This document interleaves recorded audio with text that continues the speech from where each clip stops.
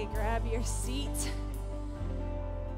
Good morning again. If you weren't here at the very start, Happy New Year. Lovely to see you all. Happy New Year. I love how, I was saying earlier, I don't know if it's a Scottish thing or just an adult thing, because I left Northern Ireland like right at the precipice of adulthood, but everyone here just says Happy New Year all the time.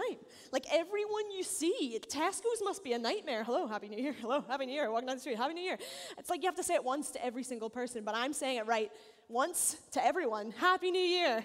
Great. Now we're done. Okay, no, I'm kidding. It's great. I love the new year. I love a new moment like this, but so good to be together. We are at church. We've made it to church, so we know it is a Sunday. So we have emerged from that week between Christmas and New Year where we don't know what day it is or who we are or why we're eating chocolate. And we are here. And it's Sunday, and we're stepping into a new moment, and we are in January. It is 2022. Christmas is over. 2021 is over, and so we're standing together, looking forward to what is next, probably feeling all of the things, unless you're one of those people who likes to numb all the feelings. You might be numbing the feelings, or you might be embracing the feelings. Hopefully in the midst of all of that, there's some excitement, maybe some nervous anticipation. Okay, what is this next year going to hold? What is God going to do in my life, in our lives, in the life of our church, in the life of our city?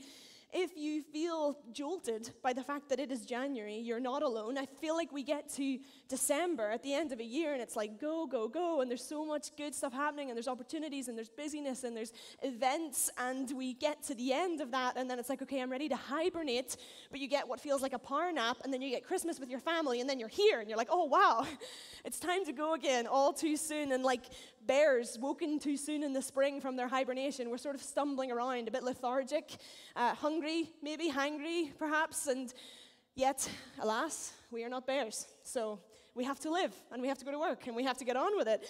And as we stand at this critical moment together, my hope is that God would help us to get up and to be roused on the first alarm this year, not to sleep through any of it if we don't have to. There's a wee bit at the end of the book of Colossians which always gets my attention when I read through the New Testament. It caught my attention again over the Christmas holidays, and it's a bit where in chapter 4:17, Paul writes this. He says, "Tell Archippus, see to it that you complete the ministry you have received in the Lord." It's this little sentence, kind of in the middle of his signing off at the end of his letter. He's given all of this instruction. He has directed the church in different ways, and then he's signing off and doing this kind of long sign off. And just in the middle of it, there's this interjected, clear, simple exhortation that's to be passed along to this person called Archippus, of whom we don't know very much, just to say, see to it that you complete the ministry you have received in the Lord. And Paul does so much throughout the Bible. So much of his writing is to direct churches or to train young leaders. But then there's also these moments where people get these momentary mentions and they might catch our attention. And Archippus we know he's Paul's brother in Christ. He gets a mention in Philemon as being a fellow soldier for the gospel. But we don't know much beyond that, except that he needed to pass on this message to him. And it made me wonder, okay, why did Paul need to pass on that message? Why did Archippus need the reminder? Why did he need the encouragement? Was he slacking? Was he tired? Was he near the beginning of something new? Was he near the end of something that he'd been going at for a long time? Why did he need encouraged? I don't know why he needed encouraged, but for whatever reason he did. He needed that encouragement. He needed to be encouraged to continue and to complete what he had received to do through Jesus. In Ephesians chapter 2, Paul writes, "We are God's handiwork, created in Christ Jesus to do good works which God has prepared in advance for us to do." Which means, although our salvation, our future, our hope today, eternal life with God, depends fully on what Jesus did on the cross, thank goodness, there's something about who we are, about who God has made us to be, which is just connected, and we can't tear it apart from what God has made us for. He's made us for something. He's knit you together in your mother's womb for something.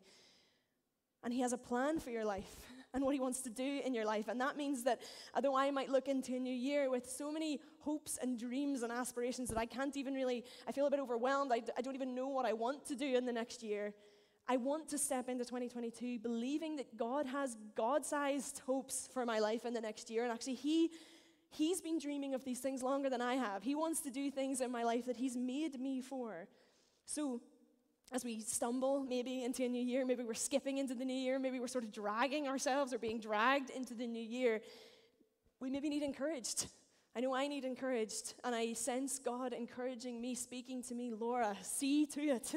See to it. Whatever you need to do to see to it that you complete the ministry I have given you, that you do the things I've given you, that you run the race I've set before you because of Jesus. And as we look ahead together to fasting week, in just a couple of weeks' time, where we're going to pray and we're going to fast on behalf of our own lives and our church and the year to come and all those things, I want to be ready to ask God, okay, what is next? What are you doing? What should I be praying for? Where are you moving? I want to be ready to ask him that. And as we do that, and as we ask him, okay, how do I complete all that you've called me to? How do we as a church complete all that you've called us to? I sense for right now, for us on the 2nd of January, there's a call to retrace our steps first, to look back before we go forward. Now, on a scale of 1 to Brian and Graham, we all enjoy goal setting a different amount, okay? Some of us love to set a goal, some of us not so much. But we are at the time of year where the whole phenomena of New Year's resolutions would tell us that, generally speaking, it's a time of year where we reflect, where we think, okay, what do I want? What do I want to achieve? Who do I want to be? And how do I get there? And as we think about those things and we see maybe what the goal is, we maybe look at people who are doing that already or who have achieved the goal, and we think, okay, how can I copy them to get where they are? If we want to be fitter, we might look to Joe Wicks, for example. Lots of people are. If we want to make killer TikToks, we might look to the Dampties, okay? We look to who we want to be like, and then we go in that direction. So if we want to live lives of faith that make a difference, then it makes sense at this time of year to look to heroes of the faith. And I have been reading back over words from Paul, words from Peter, over the last couple of weeks. And I want to just zone in on 2 Peter this morning as we begin. So I'm going to read from the very beginning of the book. You can follow along in your own Bible or on the screen. So it says this, it says, Simon Peter, a servant and apostle of Jesus Christ, to those who through the righteousness of our God and Savior Jesus Christ have received a faith as precious as ours. Grace and peace be yours in abundance through the knowledge of God and of Jesus our Lord. His divine power has given us everything we need for a godly life through our knowledge of him who called us by his own glory and goodness. Through these, he has given us his very great and precious promises, so that through them you may participate in the divine nature, having escaped the corruption in the world caused by evil desires. For this very reason, make every effort to add to your faith goodness, and to goodness, knowledge, and to knowledge, self-control, and to self-control, perseverance, and to perseverance, godliness, and to godliness, mutual affection, and to mutual affection, love. For if you possess these qualities in increasing measure, they will keep you from being ineffective and unproductive in your knowledge of our Lord Jesus Christ. But whoever does not have them is nearsighted and blind, forgetting that they've been cleansed from their past sins. Therefore, my brothers and sisters, make every effort to confirm your calling and election. The first thing that caught my attention this week is how Peter addresses the letter. He addresses it to those who through the righteousness of our God and Savior Jesus Christ have received a faith as precious as ours. He describes his faith as precious, the faith that the church have received as precious. And as we step into a new year together and as we look ahead, it's going to be important as our very starting point to remember and to take hold of our faith as deeply precious to us. If something is precious, then it means that we hold it, we believe it to have high value. And we treat things that we consider to have high value differently to how we treat everything else. And quite often how we treat them reveals how much we value it or how much we truly value it inside. And I think back to some of my presents over Christmas, and I know, okay, I have a general appreciation for all of them. But I do value some of them more than others, and I know that I value some of them more than others because when you're asked what you received over Christmas, there's ones that immediately come to your mind. Maybe first and foremost, there's the ones that you, if you're the kid on Christmas Day, there's the ones that they bring to church. There's the ones that when you want to show off something, you might go back and be like, okay, this is what I got, or the ones that you want to go back and, if you're my dad, you'll just sort of look in your gift bags and just look at things again and again, or you'll get the Celtic Worship album straight into the car and play it on loop. Those are the ones that we value the most. We know which ones we value the most. And we remembered at Christmas the true value of our faith. We know that because God is with us, we have hope. We know that our faith is inherently, objectively valuable, but that doesn't always mean that we hold it to be a precious thing in our lives, that it is of highest value to us as people. Is it precious to me? Or am I doing the life equivalent of keeping the gift receipts, where maybe it's here or it's stowed away or it's somewhere and I'm generally appreciative, but it's never valuable enough that I would want to actually put it on or show it off or tell anyone about it? Is it actually precious to me? Because I will live this year according to the value that my faith has for me. Brian reminded us on Boxing Day of the importance of getting the right things right as we step into a new year, and that will require us to take our faith as the most precious thing we have into a new year. And thankfully for us, it doesn't have to be a willpower exercise like so many of the New Year's resolutions that people might want to make. This doesn't need to be something we think ourselves into, because actually faith in Jesus is just good. Jesus is purely good, so it doesn't have to be a willpower exercise. We're not the little girl on Christmas morning opening up the broccoli and thinking it's the best thing. We actually do have the best thing. Have you ever felt the wee pull in your gut when someone in your life maybe doesn't understand the faith that you have, and they maybe love you and they respect you, so they want to understand the faith that you have, and they might say something like, oh, no, I get why you go to church, community is really important, and you feel that little jolt and you're like, oh, it's not about the community though, is it? This isn't what this is for me. I love our community here, but I know that community in a church isn't going to be enough to actually impact how I live my life at all. It wouldn't be enough to keep me on track. It wouldn't be enough to give me joy that's going to last, or peace that's going to last.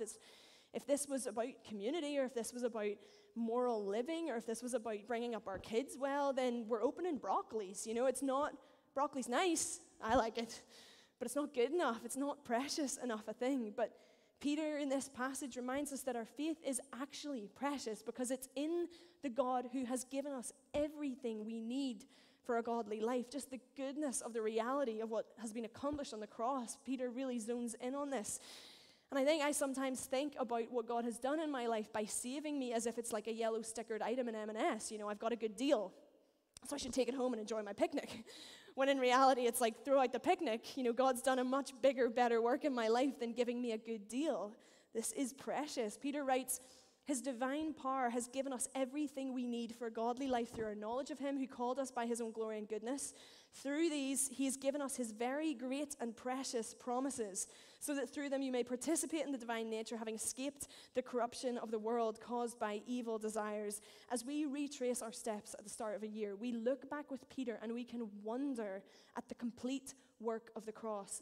Through Jesus, we have everything we need for a godly life. God has given us great and precious promises, and because we are children of the promise right now as we live, we get to take part, we get to tap into his divine nature while we live right now, and we also get to escape everything that is evil, everything that is wrong, everything that is not in line with who God is. So as we remember that as being what is true, before we go any further, it's a moment to check our pockets and to see, okay, have I got everything that I need? Because this says I've been given everything that I need. I have access to everything I need. Have I got everything I need? Or have I got stuff here even that I'm not meant to have, that I've been rescued from, that actually I shouldn't be carrying into another year again? Have you lost things? I lose things all the time, so I spend a huge proportion of my life searching for things and pleading with God to help me find them, and sometimes, praise God, I do. But it's different depending on what I lose. If I lose a hair bauble, which I do all the time, it's not very precious to me. So I might look for it for a little moment, but then I'll think, oh, it's fine. I have another one, and if I don't, I'll buy some more. It's a hair bauble. This is fine. Who cares? If I lose my phone, which I do all the time, it is very precious to me. I will stop everything. You ever been with someone and they think they've lost their phone just in the moment of something else that you're doing, and they're just like, oh my gosh, no. You stop everything. You search for it. You don't stop until you find it. I lost my phone once on a ski hill, which is as disastrous as you would think, because it's easily done. You're skiing, having a nice time, you're Instagramming, shoop, it's out of your pocket. You get to the bottom of the hill, I realized the phone was gone, and you think, well, it's gone forever, possibly. But you still want to look for it because it's your phone, and it's very precious to you. So we got on the chairlift, I go back up the hill, I'm looking out over the ski hill thinking, maybe I will have been given supernatural sight, and I will see my phone from this height and be able to identify it. Of course, I could not see my phone from the chairlift. I could not see where it was. So we did what you do when you lose something. You retrace your steps. I retraced my steps, even when it felt impossible, because it was precious to me. And I skied back down the hill, and I didn't find it. But my expert skier friend did, because he was able to look a bit closely, pay a bit more attention, notice kind of the twists and the turns and where it might have dropped out of my pocket, that was a miracle. If you've lost something, if you are potentially going to step into a new year here and you've lost something that you once had, or that God's word says you have and should have because of Jesus, this is the time to not be content to go into another year as if it's a hair bubble, but actually to be like, no, that was precious to me. That was precious to me before. I need to find that thing, and don't do it alone, but do it with the expert skier. Jesus is really good at finding lost things, and he can help you find it. 2021 was a wild ride. I don't know if you noticed, we were in lockdown until April. 2020 was hard. We've all kind of got to this point, and some of us, praise God, might have got through relatively unscathed, but even those of us who have, it still was a thing. Others of us, it might feel like a bomb went off in your life. You might have had to grieve on your own this year. You might have had to travel through horrendous circumstances in a period of isolation, a time when you couldn't be with your loved ones. You might have had mental health crisis this last year. You might not feel like yourself. You might feel like you've lost yourself. If you've lost something, sometimes we lose things. Sometimes the enemy steals things. Whatever has happened in your life, we want to see you get that back.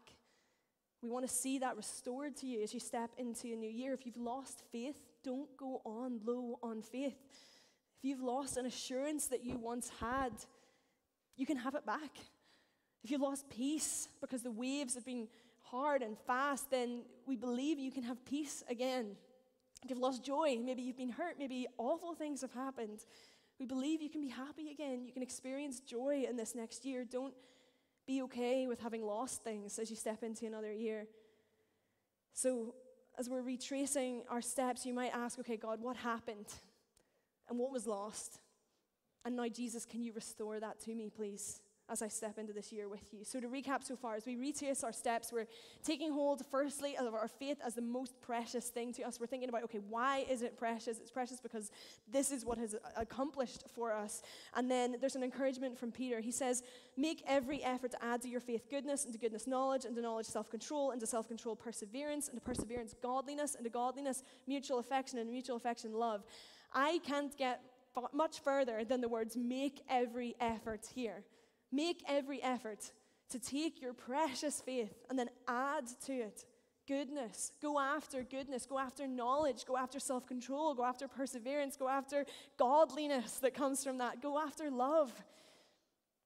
To make every effort is a really high bar. And it will mean that we can't be okay. We can't be content with living with less than what Jesus has bought for us at the cross, stuff that we just can't take from him. Also, we can't live being held back by lies to make every effort. That will hold us back. We can't keep going into another year like the walking wounded if there's a healing work to be done. Making every effort will mean that we give Jesus lordship in every area of our lives. And Peter says that as we live this way, the goal is that we will be effective and productive in knowing Jesus, in our knowledge of him. As we make every effort, if we are increasing in measure of these things in our life, then we're going to be more effective, we're going to be more productive in knowing Jesus. And it loops back, because if knowing Jesus is precious to us, then we will do whatever it takes to be productive and effective in growing in knowledge of him. We do that in every area of our life. If my goal is to increase my stamina as a runner, I might do Red January and run every day in January. If I want to travel this year, if that's the goal, then I'm going to renew my passport and I'm going to save my money. If I want to cut down the caffeine in my life, then I need to abstain from drinking coffee. Everything that is precious, every precious goal that is held in our lives will require us to train, create new habits, or say no to things. And if our faith is most precious to us, then every plan and every strategy that we have for the next year will bow to Jesus. I want to quickly look at Philippians chapter 3, because in this bit of the book, Paul is writing about how he puts no confidence in anything earthly that could qualify him for any sort of godliness. And he writes, whatever were gains to me, I now consider loss for the sake of Christ. What is more, I consider everything a loss because of the surpassing worth of knowing Christ Jesus my Lord, for whose sake I have lost all things. I consider them garbage that I may gain Christ and be found in him, not having a righteousness of my own that comes from the law, but that which is through faith in Christ, the righteousness that comes from God on the basis of faith. I want to know Christ, yes, to know the power of his resurrection and participation in his sufferings, becoming like him in his death, and so somehow attaining to the resurrection from the dead. Paul's life cry is, I want to know Jesus. I want to know Christ. He says everything else in comparison to knowing Christ has no worth to me. I actually consider them garbage in comparison to knowing Jesus. He says it again, I want to know Christ, yes, to know the power of his resurrection and participation in his suffering so that I can die to myself and then be resurrected like him.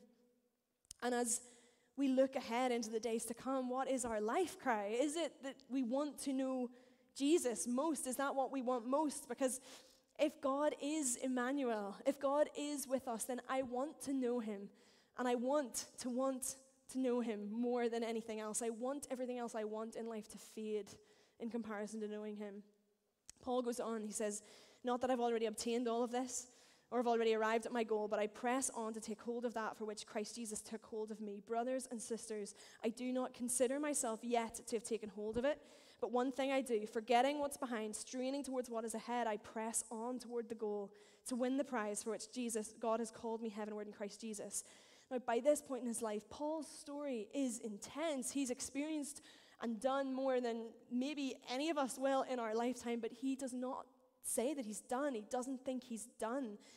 And so we check ourselves and we think, okay, maybe I feel battered, maybe I feel bruised, maybe I feel content, maybe I feel thankful as I step into another year. But whatever we feel, let's not feel apathetic as we go into another year, because we're not done. We can't think that we're done.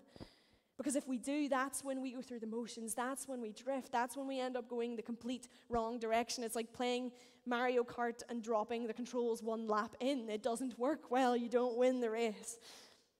But Paul acknowledges where he is in the race. He says, I'm not done, so I press on to take hold of that for which Christ Jesus took hold of me. And his language is strong. He talks about pressing on, straining towards what is ahead. And I find that actually a little freeing rather than pressure-inducing, where it's not like, okay, you need to work harder, you need to do more, you need to strain towards what is ahead. But I actually think in reality, that's kind of what it feels like to be in the middle of the race. It feels like we have to press on, doesn't it? As we go into another year, it's like it doesn't feel easy all the time. It feels like this. So I like that actually, no, I'm like Paul, I'm with you. I'm also in the middle of the race, and I'm going to press on. I'm going to strain towards what is ahead, because I want to win the prize. And his prize is so clearly knowing Jesus. That is the prize, and it is a worthy prize. It's good. Okay, so we're in the race. We're not done. And we're pressing on together because we're saying, okay, Jesus, you are what we want most. Knowing you is what we want most as we go into this year. So above all, as I kind of get towards the end, my simple encouragement to you at the start of a new year is, before you go any further, retrace your steps. Ask yourself some key questions. What has God done in you, in your life? And maybe in the last year, what has God done in you? Where were you? And what has God done? And it might not be a totally linear thing, but what has he done in you? What has he said to you? What has he said to you in the past? What has he said to you recently? What is he speaking to you right now? What has God said to you? We forget, or we write it down and then we disregard it if we write it down at all. What has God said to you? And then what has God called you to? Did he call you to something years ago? Has he called you to something just now? What has God called you to? What has he called you to above all in your life? Remembering that. As I head into 2022, I'll be honest, my heart cry a lot of the time is, God, what are you doing? What are you doing? Because it doesn't look super clear ahead. I don't really know what the future holds. God, what are you doing? And my second question to God in the middle of the night is, God, can I do this? Can I do it?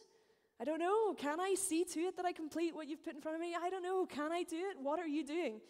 But what has helped me to do this, as my glamorous assistant, because I've got a prop, is I've done what I typically do at the start of another year, and I've pulled out my journals again.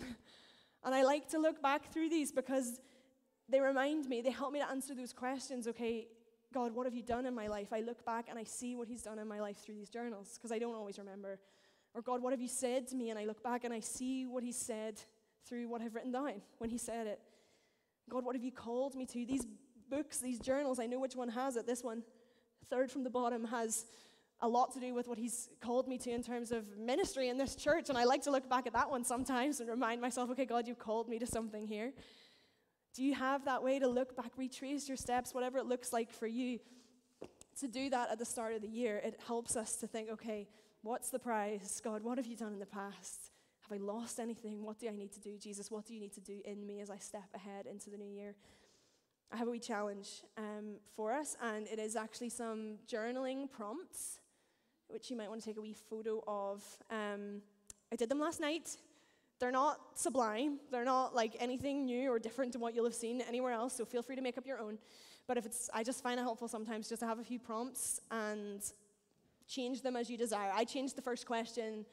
I struggle to think, okay, what 3 words would I use to describe? Sometimes some people find that helpful to kind of really narrow in. I was like, okay, words/defining features of the year is kind of how I went for that one. Feel free to adapt, but just something between now and next Sunday, okay, take time before we're just barreling through another year.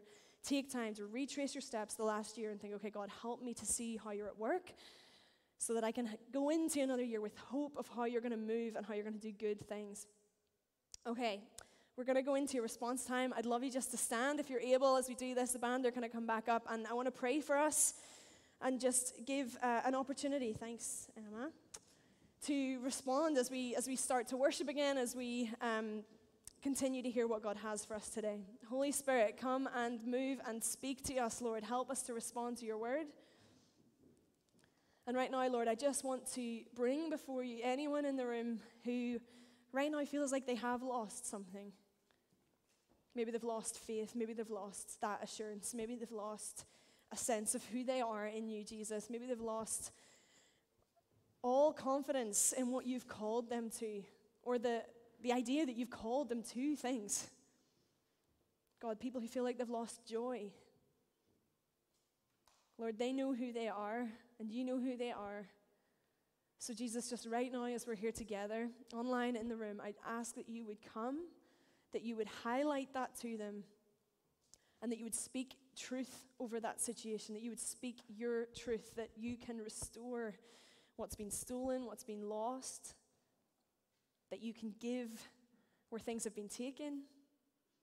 And Lord, we ask that you would do that right now. Would you restore hope in this room? Would you restore joy in this room? God, where we are wounded, would you do a healing work? And God, for anyone right now who maybe feels lost themselves, Jesus, would you show them your kindness? Would you show them your love? And I just want to give an opportunity that if you're maybe someone and you've been dipping in and out over Christmas, or you've been thinking about things over Christmas and you're like, I feel lost, but I want to walk this way. I want Jesus more than anything else in my life. I want to know him for myself.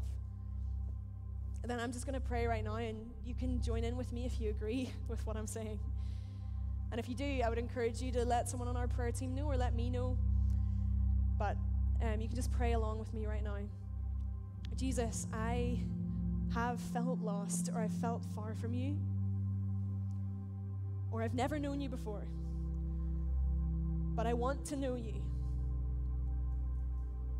I want to give my life to you, or I want to return to you. Help me to follow you. Come and live in me. Fill me with your Holy Spirit. Guide me and direct me all the days of my life. Help me to love you back the way you've loved me. And give me joy in my salvation, joy in who you've made me to be, joy in what you've made me for. Jesus, come, fill my life, have my life, it's yours.